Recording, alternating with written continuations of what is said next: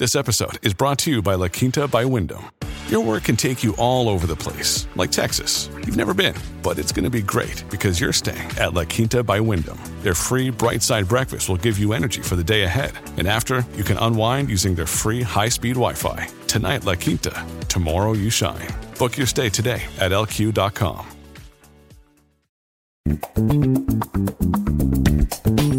This is the Book Riot Podcast. It's a weekly news and talk show about what's new, cool, and worth talking about in the world of books and reading. Today is Thursday, January 13th, 2022. I'm John O'Neill, here with Rebecca Shinsky, coming to you from BookRiot.com. We got a lot to get through today and not much time to do it. We're going to do a couple of things because we're starting to get 2021 results from the publishing industry again. Mm-hmm. I've got the list of the best-selling books of the year, but I'm going to hold that in abeyance till next week. So we're just going to do the top tier today. What publishing is doing some checkout, some other stuff. And I've got some hot takes to throw at you. Okay, that's a preview of next week. And I will abstain from looking at any headlines or clicking on anything about the top selling books of the year, so that I can come in cold and give you the setup that you prefer, where I just guess wildly at things. It will be humiliating, I think, and this is the reason why.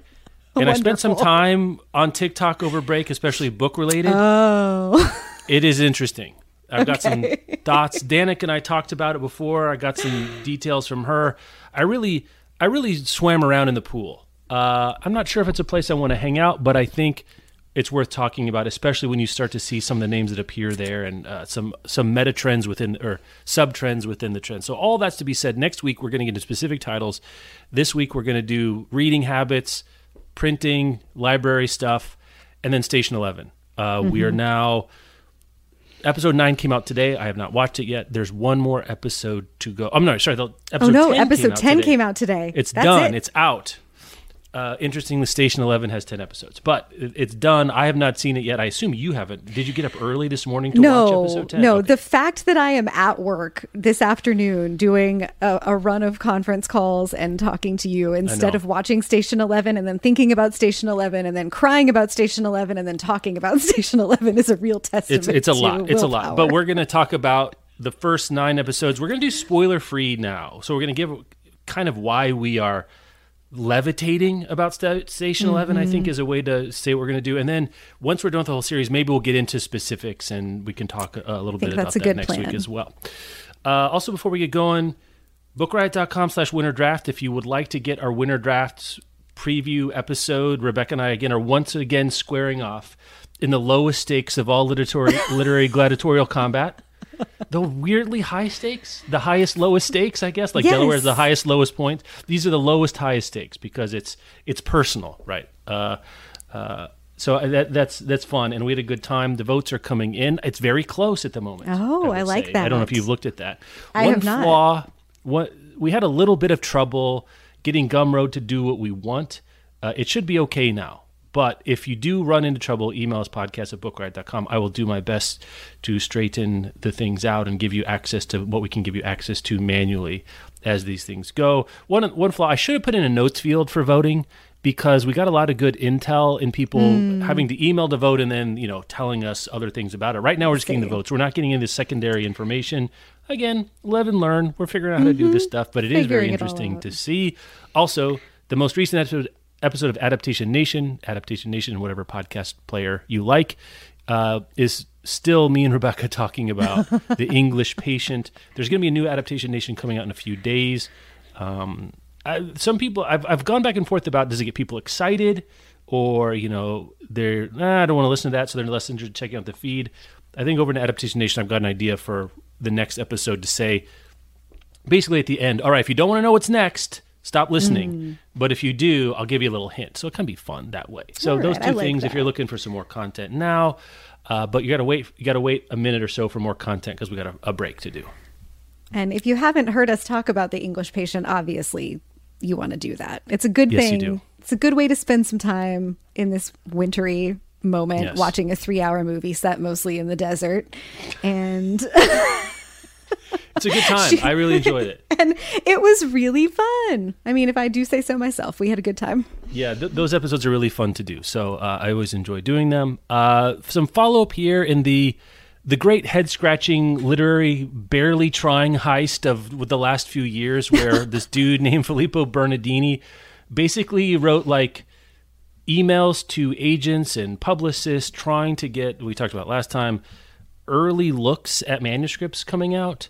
Over 160 that we know of manuscripts were basically fished with the PH from people to ends that are not immediately clear. It feels to me like the answer is going to be very banal or extremely wild. There is no that makes sense answer at this point to what he was doing. There is no, I don't even know what it makes sense. It's either going to be I just wanted them for reasons, or really something complicated and interesting that we haven't thought about before. I have seen some stuff floating around the publishing internet. I think I saw it first on Instagram that I don't know if this was like insider information making its way out or just speculation, but the whatever it was a like, okay, he wasn't using them for the company's ends because the company says it doesn't know anything about this. There's no like discernible use of this information anywhere else. Was he just taking these ideas like for his own book that he was writing, or trying to get ideas for his book that he was writing? It says, actually the lead into this Reuters piece says he stole unpublished manuscripts of hundreds of authors by impersonating editors and agents, hoping to claim the author's literary ideas as his own.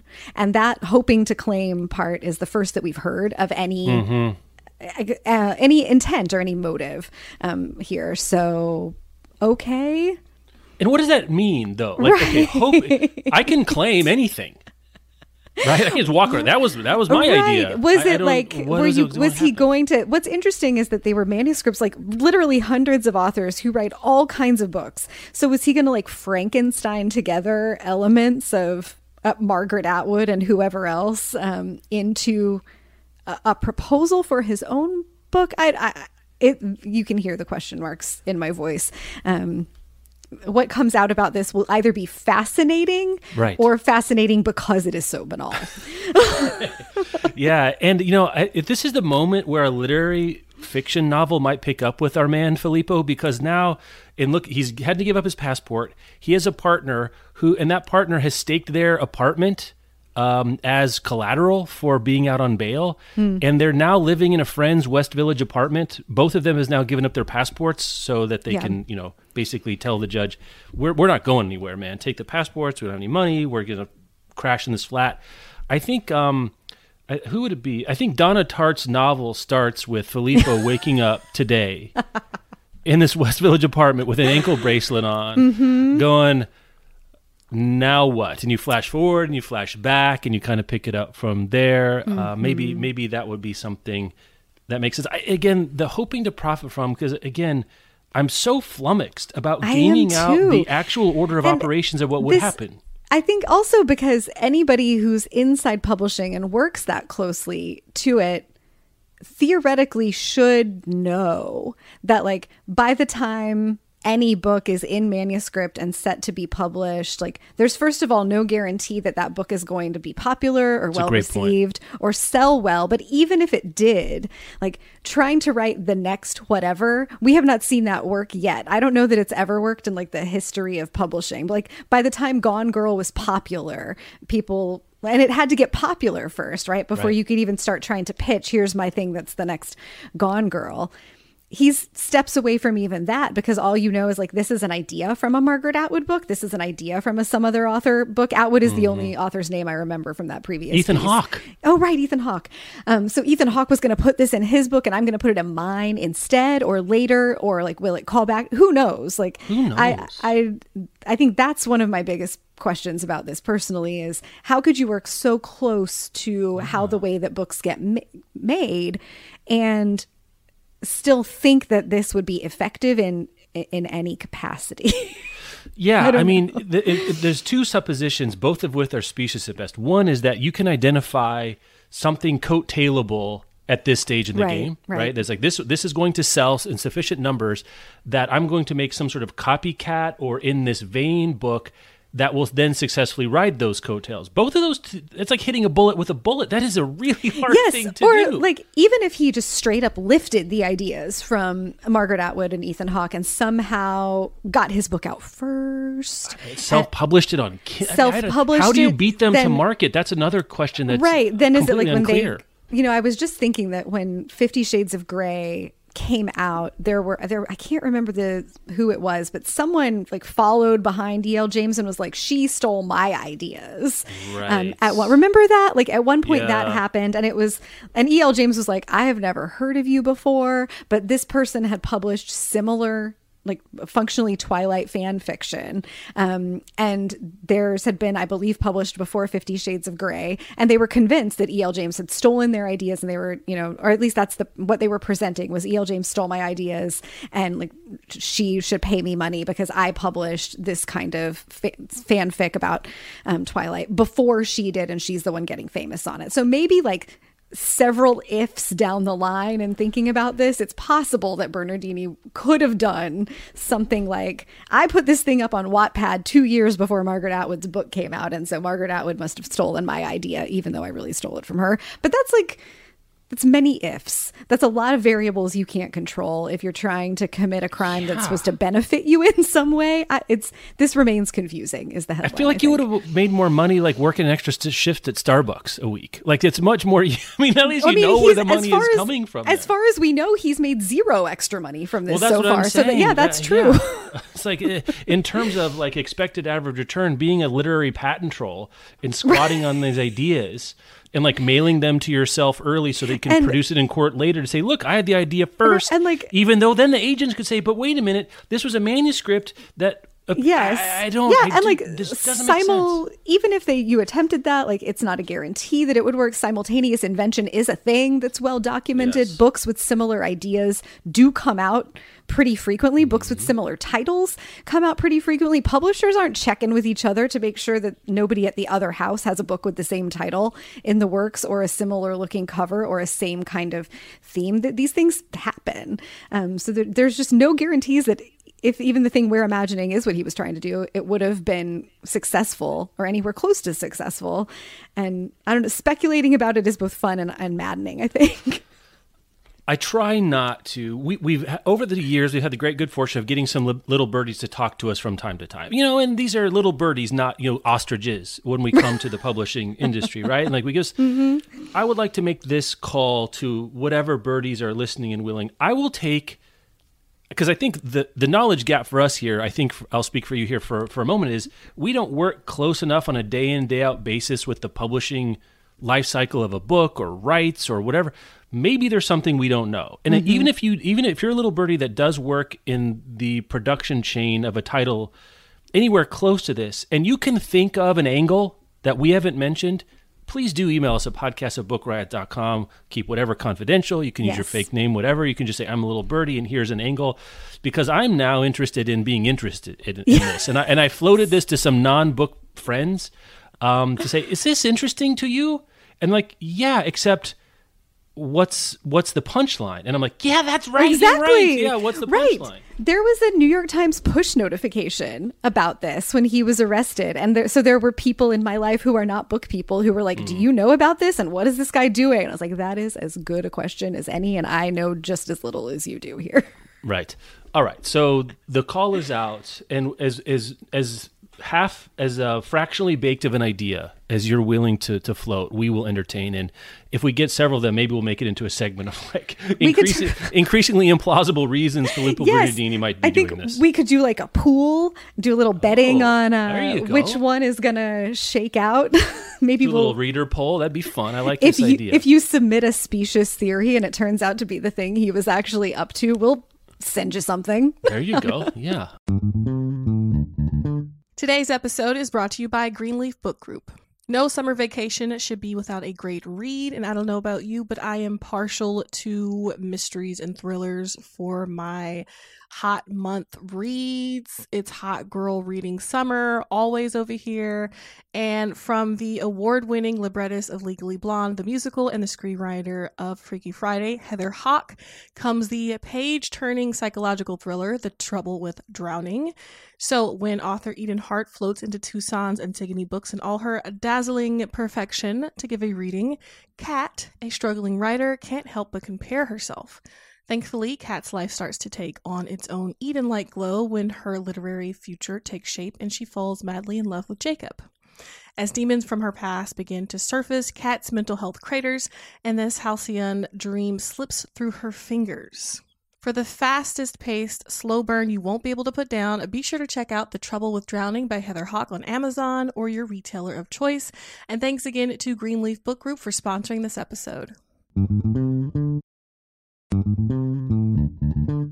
Today's episode is brought to you by Flatiron Books, publisher of The Familiar by Leigh Bardugo.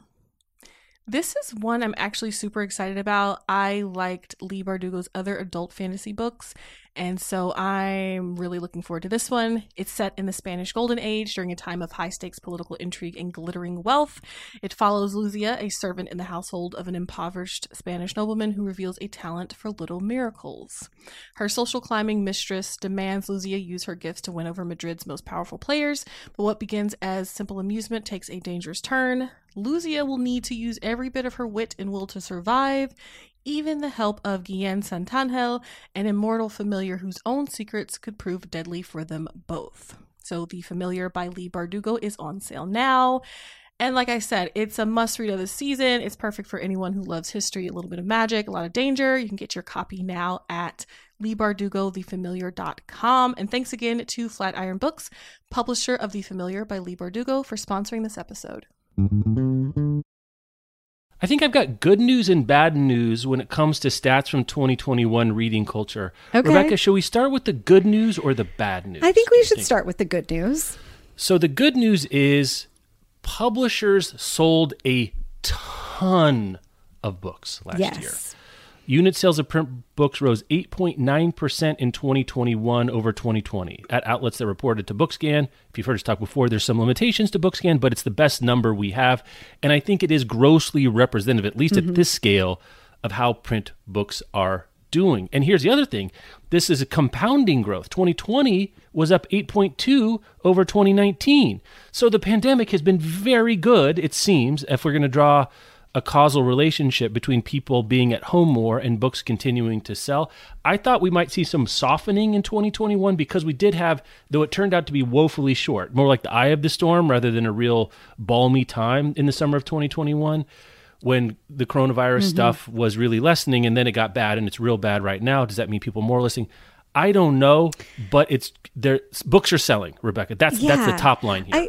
I think this makes some sense to me that there wasn't as much softening because we didn't have a 2 or 3 month period in 2021 where people were afraid of ordering physical items or touching physical items that were like getting delivered. Like remember early 2020, there were like, can we accept deliveries? Do we want physical books? There was that big spike in ebooks because people weren't like going to their local bookstore, going to Barnes and Noble. Some people were not ordering things online because of concerns about COVID being conveyed on packages. So that makes sense to me. We didn't see like a big dip coming into it.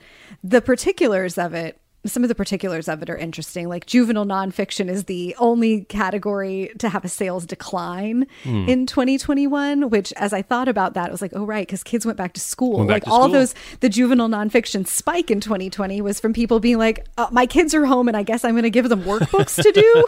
Here's something true to not annoy me about while you read about whatever. Right. Yeah. Ask me questions about this thing that actually exists, I guess. Good news for the book world. 2022 is not off to a gentle start, pandemic wise. So it'll be interesting to see as we go further into this year and hopefully get some more lasting recovery, what happens with books over the long term. As we, I don't think we're going back to what used to be normal, but as we return to a world where people leave their houses more and maybe spend less of their leisure time alone with literary material, more of it out with other people doing things. Yeah, biggest percentage gain in young adult fiction, 30.7.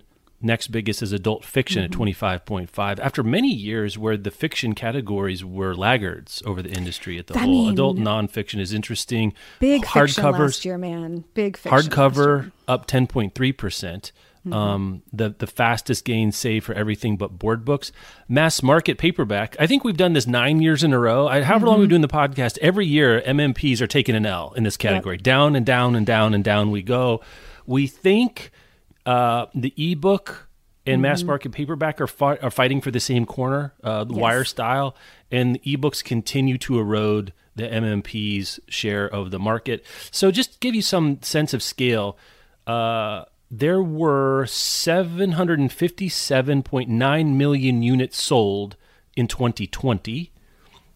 So a 8.9% increase brings us up to 825.7 million last year. So an increase of 75 million units, which sounds like a lot, and it is for publishing, and it is on a percentage basis. It's outpacing inflation. We got the December year-over-year numbers for sort of CPI inflation, which is 7%.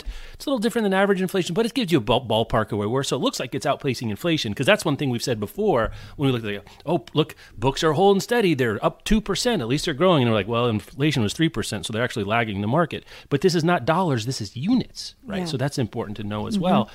But if you break it out, that's not that many books per person, right? If we're just talking about U.S. alone, we're looking at 75 million books divided by 380 million people? So 0.2 books per person. Additional books per person. Additional books per person went up there. And that leads me to the less great news, which is even as people are buying more books, they seem to be reading fewer.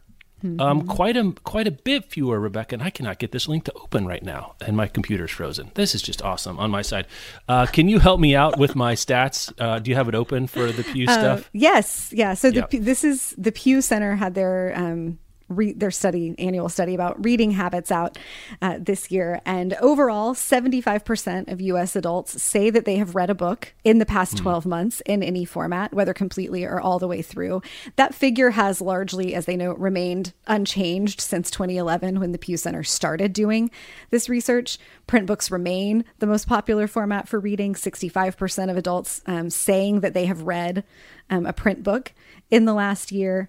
And then shares of print readers and audiobook listeners remain pretty unchanged from 2019, but there's been an uptick in ebooks from 25% to 30%. And the headline on the piece was that. I didn't see a note in here about people reading less overall, though. Did I miss that? Americans read an average mean of roughly 14 books during the previous 12 months, and a typical median American read 5 books in that period, according to surveys. These figures are identical to 2011, which sounds okay, but we had gone up since 2011 in the intermediate years. So we're now back to a low point with the number of books. So people are reading, but they're not reading as much in 2021. Even as they're selling or they're buying 16% more books, and that's not compounded. I'm just adding the 8.9 plus the 8.2 of the last 2 years. So what that suggests to me, if my logic chain is grossly correct here, is people are buying, they're buying more books that they're not reading. That's the only explanation I can get here. If the Instagram memes about TBRs and book buying habits are to be believed, that jives. There's a... why might that be? What's that about? Well, I mean, I don't know what that's really about. Economically, folks with disposable income, we've had like a relatively low cost, cheap money situation for the last before disposable COVID. Income, I can't buy an affordable used car, but I can go pick up a hardcover. Yeah, there you sure, go. I can buy some hardcovers. I see a lot of memes float around about like, I functionally indicating I'm a person who has a TBR pile that's full of books, and yet here I go buying more books anyway. I think that there's, to the degree that internet significators, internet ways that we signal, internet signals of our identities factor into consumerism, which they certainly do. That might be a piece of it as well. This is the thing. I'm a book person. This is the thing I do. I buy books. I also think there was a huge push in 2020 and 2021 to support independent bookstores. And I don't know, I mean, we know what a small percentage of the market independent bookstores make up. So I don't know if that bled over into general book buying or just what is going on there over over the last several years, but I think there is some real like cultural value attached to what it means to be a person who buys books and identifies as like, I have more books than I can read, but I'm just going to keep buying them anyway because that book people, right? Book people, am I right? Like there's like a Seinfeld bit to be done about this maybe. And maybe some of it is baked into early COVID stuff of wanting to support businesses and buying the books, and then whether you got around to reading them or not is a different thing. It maybe is also, now I'm just speculating, but what else are we doing here? Okay. I wonder if any of it is just connected to how we're used to having the availability of a lot of options for things thanks to streaming. Like you can turn on Netflix, you can pick from a jillion things. You don't have to, go to the video store or buy your DVDs and choose from those. And even as a person with galleys, I think I was telling you, maybe it was on the show last week, like I download a bunch of galleys of things that are coming out in the season, and then I look at what I want to read, and sometimes one of them jumps out to me, and sometimes I'm in the mood for nothing at all on that list, and I do go buy a book or pick something else out. And I wonder if that desire to have access to a ton of options when we're ready for the next thing is driving some of this also. I'm a book person. I don't just want one book up next. I want to have 5 that I can choose from. And if you maintain the purchasing pace and the same reading pace, but you're still purchasing out ahead of what you can read, it would accumulate over time. I have way more books that I'm going to get through. Yeah. I again, while we're baselessly speculating, my pet theory is there is a exercise bike phenomenon happening, right? Basically, where there has been an uptick, I think over the last couple of years, especially combination of pandemic and then how much time people are spending on their phones and screens and other kinds, where there's I wouldn't say let up, but a back to the earth kind of movement when it comes to media. And books by themselves are a safe haven for people's feelings about consuming stuff. Right. And I don't think people say, well, I read an ebook is different than a hardcover. But I think much like I want to exercise more. But you know what the easiest thing for me to do is then go buy a bike. The hard thing is to ride the bike. Yeah, the easy thing is to buy the book. The hard thing is to sit down and read it. So if your aspirations to reading, if sort of we can say that there's a cultural rising of the tide of the aspiration to read, it would make sense to me that the thing that goes out first is a buying wave, right? Because that's you go in the bookstore, I've got the best intentions, look at this book that I see a sticker on, I've always wanted to read, my friend recommended to me, boom, 20 minutes, I'm done, it feels good, I'm ready to go, I get the book home. But that's where the rubber meets the road, right? You got to go ride the bike. You got to the habit is the thing that's hard, not the buying of the thing. So it feels like there's excess desire to read that has a mismatch with people actually reading. And if that continues, that'll be very interesting to see. Other notes I think here is the audiobook ascendancy continues. It's up, looking at the 10-year window in 2011, 11% of respondents said they listened to an audiobook in last year. That is more than doubled to 23%. We thought at one point, really back in 2019, where the gap between an ebook and audiobook had narrowed, where 25% of respondents saying they'd read an ebook and 20% had said they'd read an audiobook, that we thought when we saw those lines cross, where audio become dominant. No, ebooks still are edging out by a nose. I think there's a convenience element to it, and there's just more titles available, self-publishing, genre, Kindle Unlimited. I think it's just easier to read an ebook still. Audiobooks are still pretty hard to read. I also wonder, I hadn't thought about this before. Again, this is knowledge we can't get in any way that will be true, but like in our great appeals at the pearly gates for stats we always wanted, this will be the first thing I do, where I say, it's not, tell me the truths of the universe. Like, can you give me some stats I could never find out? I'm assuming that the bought to unread ratio of hardcovers is the highest. Yes. And I'm wondering, ebooks to audiobooks, I'm like, how many people buy an audiobook? People just don't go on audiobook buying sprees because there's no, it's very unsatisfying to buy an audiobook. Right?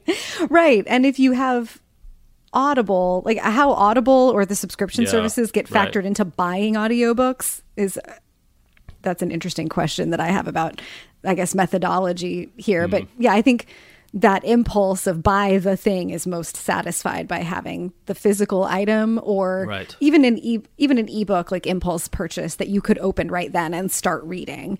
It's different. Most people, I don't think, are impulse purchasing audiobooks. My biggest question, and it's a big question I have about this piece every year from the Pew Center, is how they pick the stat that they're going to make into the headline. Because the headline here, the piece is by Michelle Faverio and Andrew Perrin, is 3 in 10 Americans now read ebooks.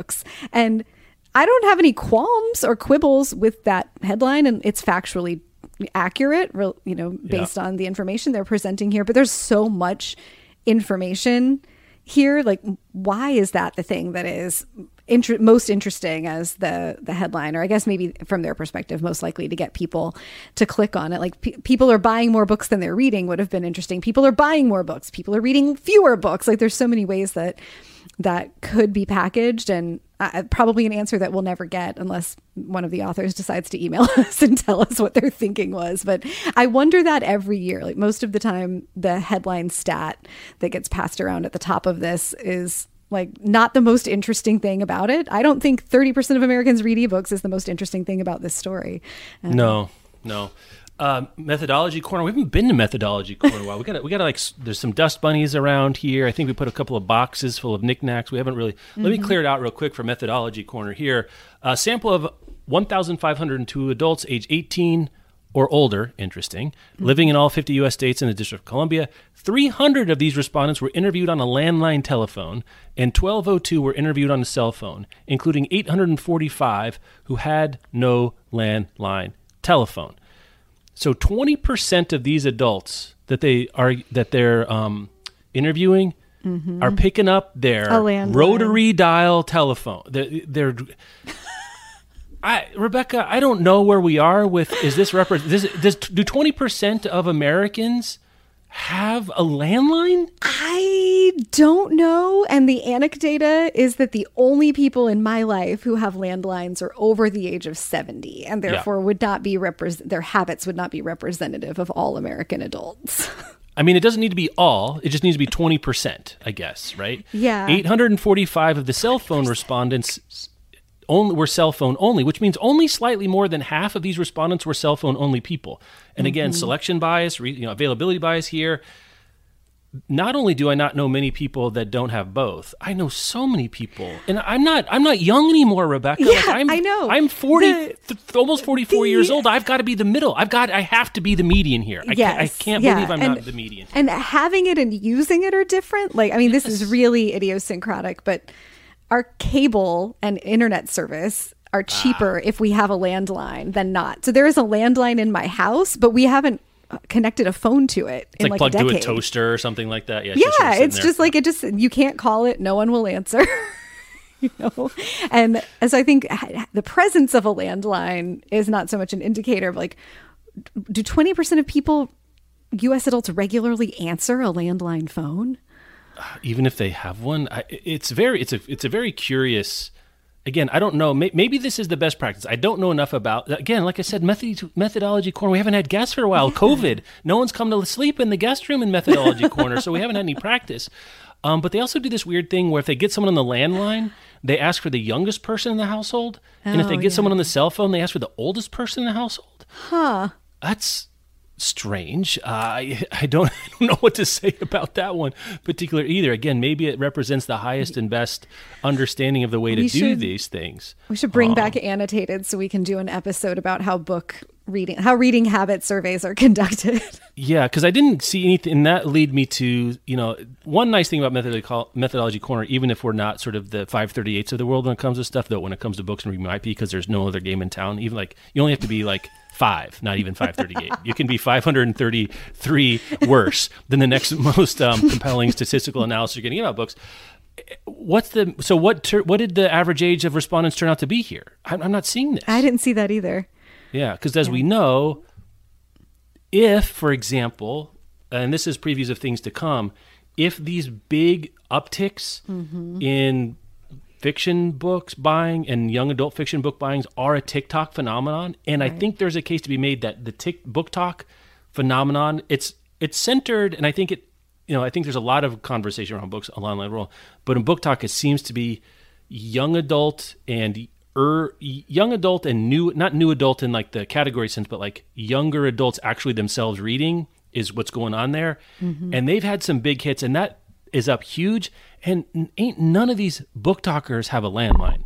Ain't none of these book talkers in a household where grandma picks up on the phone for Gallup and says, "Hey, Charisse, we've got someone on the phone over here. Can you come talk to him about how you bought 9 Colleen Hoover books last year?" So anyway, I think we have a very, very, very reason. In all of surveys, you should do this. Mm-hmm. And is it grossly representative? Maybe. Even if is it missing a huge segment? Probably so. Does that matter? Who knows? But there we go with those particular things. Let's talk real quick about, speaking of, subscriptions, right? This is a fascinating one. I think the biggest new mainstream Big 5, well, is it going to be Big 4? That's a topic for another day. Mm-hmm. If Simon & Schuster run into a brick wall called the DOJ. Harlequin launching a subscription service, which is not just ebooks. This is a piece in Publishers Weekly by Sophia Stewart. Came out just yesterday. I'm going to read the lead here. Harlequin's launched Harlequin Plus, a new multimedia subscription service priced at $14.99 a month. Harlequin Plus will offer subscribers monthly book bundles, access to an ebook library, and regularly updated selection of movies and games, all geared toward romance readers. The service will be available through both the Harlequin Plus website and app. Rebecca Shinsky, this right here is a subscription book service from it's an imprint of a Big 5, Harlequin being a giant subsidiary of HarperCollins. Is this something or nothing? I think I have a qualified answer. Shocking. I think it has the best chance of being something that any of the ones we've seen so far have had, because romance readers are the right audience for a kind of thing like this. Romance readers tend to read like lots of romance fast. They read quickly often. Just the consumption volume is incredible and impressive in the romance corner. So $14.99 a month for a whole bunch of books plus movies and games is a really good value proposition. You want to go buy a handful of Harlequin romance books on your Kindle, you're probably paying anywhere from like $3.99 to $12.99 per book for those, just depending on how Amazon feels that day, or how Harlequin feels, or how they're pricing ebooks. So $14.99 for book bundles plus the ebook library and movies and games that's a pretty good value proposition. We haven't seen the titles that are available, and I'll be really interested to see how the romance world covers this as it really rolls out and people get experience using the service and reviewing it. If it's the exciting new releases are included in some of these bundles, and you can spend your romance book dollars on the Harlequin Plus subscription instead of just one new release. That's a really interesting thing for readers to have access to. There's a note here that the monthly themed book bundles will include titles from across the publisher's 9 imprints. So that's really interesting. And subscribers can receive either ebook bundles or physical copies. I don't understand this. Delivered to their home. Wrinkle. Like, I guess the only way that I can see that being possible is that ebooks and mass market paperbacks are pretty similar in price point. So, and most romance new releases are mass market paperbacks. They're like they're like $3 on Amazon, $3.99, $3.98 for a mass market paperback. The logistics of like delivering the print ones to the people who choose print is really interesting. And if you want the print book bundles, are you compelled by access to an ebook library and movies and games? I don't know. I would love to see like the stats and demographics on their subscribers after 2 years. Who are these people? Yeah. But this is really interesting, and I think it has a better chance, as I said, of being a thing than if it were like the Doubleday subscription or something. Like, I love Doubleday, but Doubleday doesn't have no one know who Doubleday exactly publishes. Harlequin has actual brand name recognition from readers for a variety of reasons that other publishers and especially other imprints don't. And romance readers often do know which imprint they prefer because the different imprints specialize in different kinds of romance books. So that's a thing that romance readers benefit from knowing in a way that like a general fiction reader doesn't super need to know the difference between like Ballantine and Doubleday and Knopf and somebody else, unless you get paid to do it like we do.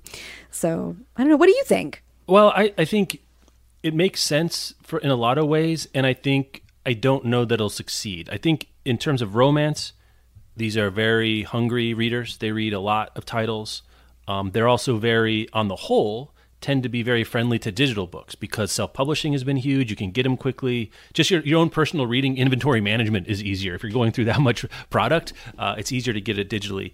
And so $14.99 is not competing, say, with go back to the Pew Research thing, the average American reading 14 books a month.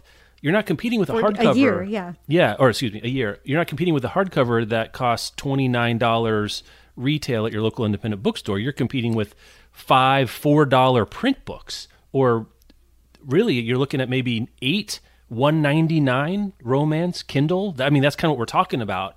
And so I don't think it's cannibalizes as much. It's not the fear factor that the Oysters or Scribd of the world, if they were really full featured in a way like HBO Max or something else might be. So that makes sense. I'm curious for the rank and file romance reader. Does this scratch an itch? Does this help them at all? And if you're already savvy at digital, I feel like it doesn't. That's my own sense of it, right? Yeah, I wonder even about rank and file romance reader as the target customer for this. I think this is best positioned for like the romance power reader, like the top tier. Oh, I mean, I guess I meant the rank and file power reader. Okay, I see. There's like a bigger Venn diagram, right? Yeah. Okay, we're in the same place on that then. Yeah. Okay. And the other thing too about this, again, we're going to talk about Station 11 here in a little bit, and we're not going to talk too much about the streaming wars happening, but what HBO Max, Disney Plus, Netflix, Hulu, they're now in the exclusive content war, right? This is the place to find things you can find everywhere else, and which is we thought, the Spotify model, let's put it that way, which we thought would be the biggest fear of a publisher is that Random House doesn't want to sign a deal with Oyster to make their whole catalog available because then their own product is commoditized. What we didn't realize then is that for the platform, they need exclusive content because you need a reason to stay there, right? Rather than get it somewhere else. So I would be much more interested in this if, say, this also meant that you got some things that only appeared here or first, right? And you could Brendan Novak or who else you want to pick that's in the Debbie Maycomers of the world. I'm not even sure who's under Harlequin's umbrella at this point, but say, this is the place where you're going to get these series and only here to get people in the door, that's what's happening now with these big budget prestige TV. And I think Station 11 is something else. I think it's art TV. That's an argument you're going to be making in about 5 minutes. Well, that's the kind of thing that keeps my HBO Max subscription going because that's the only place I can get that. Yeah. And that's not what that is. So in a lot of ways, it feels like fighting the last war of like 3 years ago in the content wars a little bit to me. I think there's a little flavor of we have to try this because we have to try it and say that we tried it. Which is fine. Mm-hmm. Yeah, that's reasonable. That is fine. It's fine. Okay. Well, let's do a break then for sponsors. And then we're going to spend 10 minutes being hype beasts for Station 11. Yes. This episode is sponsored by The One That Got Away with Murder by Trish Lundy. Robbie and Trevor Cressmont have enough wealth to ensure they'll never be found guilty of any wrongdoing, even if everyone believes they're behind the deaths of their ex-girlfriends. And let us all take a collective angry sigh at that. Lauren O'Brien, the new girl at school, has a dark past of her own, and she's desperate for a fresh start. Except when she starts a relationship with Robbie, her chance is put in jeopardy. During what's meant to be their last weekend together, Lauren stumbles across evidence that might just implicate Robbie. And after a third death rocks the town, she must decide whether to end things with Robbie or risk becoming another cautionary tale. This is an edge-of-your-seat YA thriller that's perfect for fans of Karen McManus and Holly Jackson. Make sure you pick that up now wherever books are sold. And thank you once again to The One That Got Away with Murder by Trish Lundy for sponsoring today's show. Today's episode is brought to you by Flatiron Books, publisher of 888 Love and the Divine Burden of Numbers by Abraham Chang. So this is an interesting love story. It's great for fans of Tomorrow and Tomorrow and Tomorrow and High Fidelity. It's set in the mid-90s at NYU. And it follows young Wang, who has gotten the advice of love through Chinese numerology from his uncle. So he believes that he will have 7 great loves in his life. And then he meets Irena in 95. And she's like the best. She's brilliant, charismatic, quick-witted, funny. They fall in love. But the thing is, she's number 6. So if he is to have 7 great loves, does that mean his time with Irena is going to come to an end? So this is a love letter to Western pop culture, Eastern traditions, and being a first-generation New Yorker. Make sure to check it out. And thanks again to Flatiron Books, publisher of 888 Love and the Divine Burden of Numbers by Abraham Chang, for sponsoring this episode. Station 11, the last episode dropped today. I can't imagine, Rebecca, that they're going to try to stretch this out. Patrick Somerville, who's the showrunner from this, comes off the Damon Lindelof coaching tree of Lost, of what's your show you like? The Leftovers. The Leftovers. And most recently, Watchmen. Yeah. And I think this coaching tree, especially I think having learned the lesson of Lost of letting the fruit stay too long on the vine, is very much in the let's make something awesome and get the hell out mode. Yes. Yeah. This is limited and it's going to stay limited. And I think that's right. And I think that's right. So if that lowers your barrier to entry, I know I'm like this. If I'm like, and I'm 3 seasons behind on Succession now. This happened to me with Breaking Bad, and I'm not sure I'm ever going to get there. But if I knew it was over, that would be easier for me a little bit to do. So that's something to say. This is more like, I think the limited series is a really good adaptation format for an interesting novel. Yes. Let's put it that way. The 6 to 10 episode, I think it's great. It's a new thing under the mainstream culture sun. I was kind of thinking about this of like going back to like the Thornbirds or North and South or Rich Man, Poor Man of like the 70s and 80s, the heyday of the limited series. Because when we were growing up, Rebecca, the limited series was like something that ran on Hallmark or Lifetime, and it was really down market, which is fine. But it didn't have the place it happens here. Based on the 2011 Emily St. John Mandel novel, which was a hit. And then when the pandemic struck, it had people are wanting to read about this, and it had a moment there. So what do we want to say? I mean, I don't even know how to start with this. Let me start here. I reread the book after I'd watched the first 3 episodes, and I was like, I don't remember this. Is this the same? And it was driving me nuts. Not that I'm not really an adaptation purist. That's not what I'm looking for. If you've heard me talk about Adaptation Nation about this stuff, I would love both of them to be great. And in fact, I think the most interesting thing, if they're both great and they're both different, and that's tick 1 for Station 11. Mm-hmm. This is an adaptation of Station 11 that makes choices that are different, but I don't think it's making choices to fix or correct or say the book itself was wrong. They're trying to do different things, which I think is interesting in itself. Rebecca, how are we going to give a 60-second like vibe check of what it's like to spend time in Station 11 world? Oh, that's such a good and difficult question. I think we teased it a little bit talking last week about like, is it cathartic? Is it healing? I think this would have been, I've thought about this a lot this week. I think this would have been a wonderful experience with a piece of art, no matter when it came out. It is masterful. I think it's the best thing I've watched on TV in the last at least 5 years. And I am pretty sure that as soon as I watch the finale, I'm going to turn around and rewatch the whole thing so that I can take it in and like pick up on stuff that I missed the first time around. Or this time I've just been mostly like letting it wash over me, but going back and watching it and being able to really take things in and think deeply about them. And that's not something that I feel compelled to do really ever with television. It's a beautiful world that asks, like the kickoff question is what happens when 99.9% of humanity dies, and like what happens to the rest of humanity that's left. And I think that the heart of the novel is about art and humanity and what we really need, not physical survival, but what we need to survive and to want to keep going. What gives life meaning, that it's connection and beauty and relationships and like doing the scary things, but take connection and beauty, I think, are really central here. And the show does that in a just masterful way. That this is a show that has love for people. It's not The Walking Dead of the world ended and everything is violent and everyone is violent trying to protect themselves. This, I think, takes the starting position, if you had to go back to like dorm room philosophy, that humans are fundamentally good and want connection and want to support each other and want to create societies and preserve beauty. And it spins out, what does that look like if you start fresh? What do you keep and what do you get rid of? What can you not keep? So what do you bring in instead?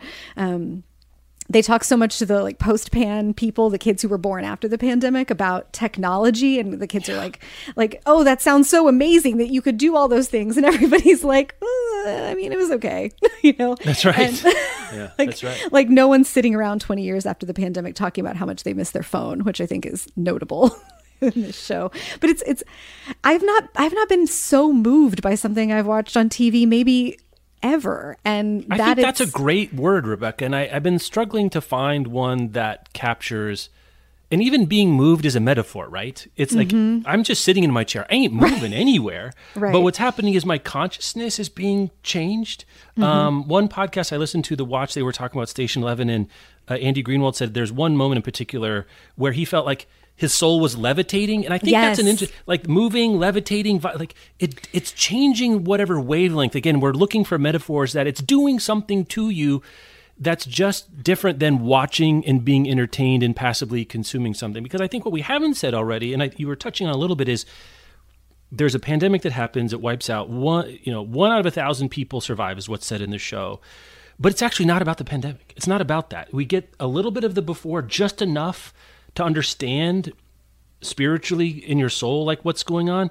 But it's not like most post-apocalyptic books with like getting through the day is a thing. It's not a survivalist story. In fact, it's a critique of mere survivalism, explicitly and implicitly. Survival is insufficient is kind of the motto of the Traveling Symphony. But we're following these characters that are just, they're not important, right? This is not Bill Pullman Independence Day with a microphone saying we're going to survive. Maybe the government is still out there doing something. These are, we are but a poor lost troupe of circus performers, to quote The Princess Bride. They're just kind of out there doing stuff. And what remains, and the pandemic itself gives a different world. It strips away what we understand about what cultural and civilization looks like, and is really talking about what remains. I think it's ultimately a story about loss at varieties of scale, trying to interrogate loss, how you deal with loss. There's good and bad ways, healthy and unhealthy ways. I think it's fascinatingly a work about adaptation itself. And maybe it's because I've been doing Adaptation Nation, but we have like 9 different, we have like rushing nesting dolls of Adaptation Nation, because we're doing, it starts with Lear, Gabriel Sigal-Barnal, in this moment where it begins as a production of King Lear, right? An adaptation of Lear. And then later the Traveling Symphony is going around doing their own versions of Hamlet. And there's this central comic book, which is fake, called Station 11, that there's various versions of that story that get used and perverted, and all kinds of ways of taking stories and doing crap with them is part of what maybe the central thing outside of Lost that the show is about. And then making up stories on the fly that they perform, where the recipient, the people that are being performed for, don't know that that's a story being performed for them. They think that people are telling the truth, but there are stories that happen that get told for the sake of the listener's survival or comfort or ease in some way. And you watch those characters know that what they're doing is making this thing up on the fly, but we need this story. It does so many things. It does them on so many levels. It does them all so well. The use of music is incredible. There are needle drops in this show that I think I'm going to think about for the rest of my life. And I think it captures in some surreal and then some really grounded ways. And maybe that's the feeling of it, is you feel very high up and also somehow very grounded. Great point. I think that's whatever that feeling is a really that important part of what's going on. Yeah, of what humans are like in these times. And this is, I think, what resonates the most for me watching this, having come out of what 2020 especially was like, is it is very dark and it is very hard and very scary. And still, a kid is putting on a play they wrote in the living room, or someone is rapping at the dinner table, and you are having a moment that is born of like spontaneous art and collective joy inside a situation, a global situation, a very intimate situation, both at the same time, that look like they should not give birth to any of those things. Mm-hmm. And it's remarkable.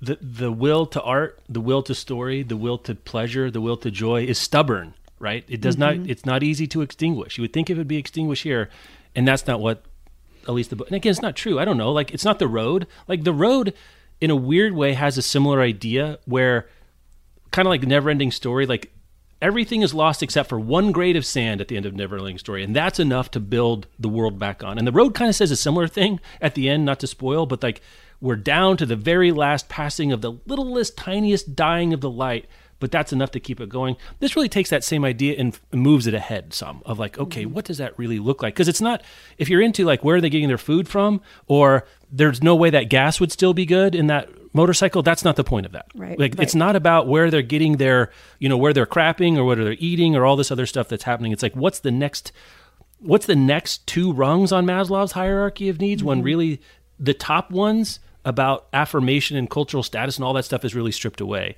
But the next most basic desire is what the show is about, and it continues to be fascinating.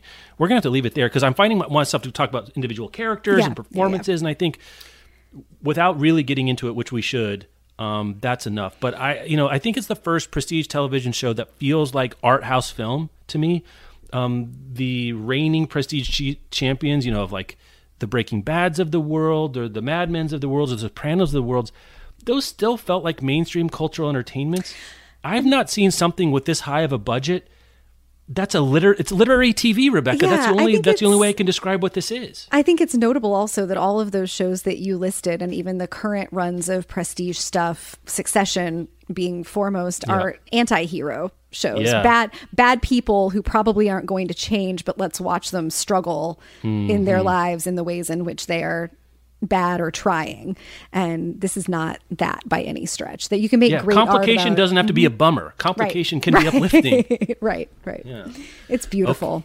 Okay. Yeah. So stay tuned. Catch up if you want to. Shoot us an email. Again, it's such a specific thing that I can imagine some people are going to hate it. And that's okay. I think that's maybe a good sign in terms of what it's trying to do, or the specificity, or the point of view it has. Catch up if you can. And maybe next week we'll devote, I don't know, we'll figure out some venue sooner rather than later to really get into Station 11 and break it down to that effect. I can talk about the book a little bit more if people care about that.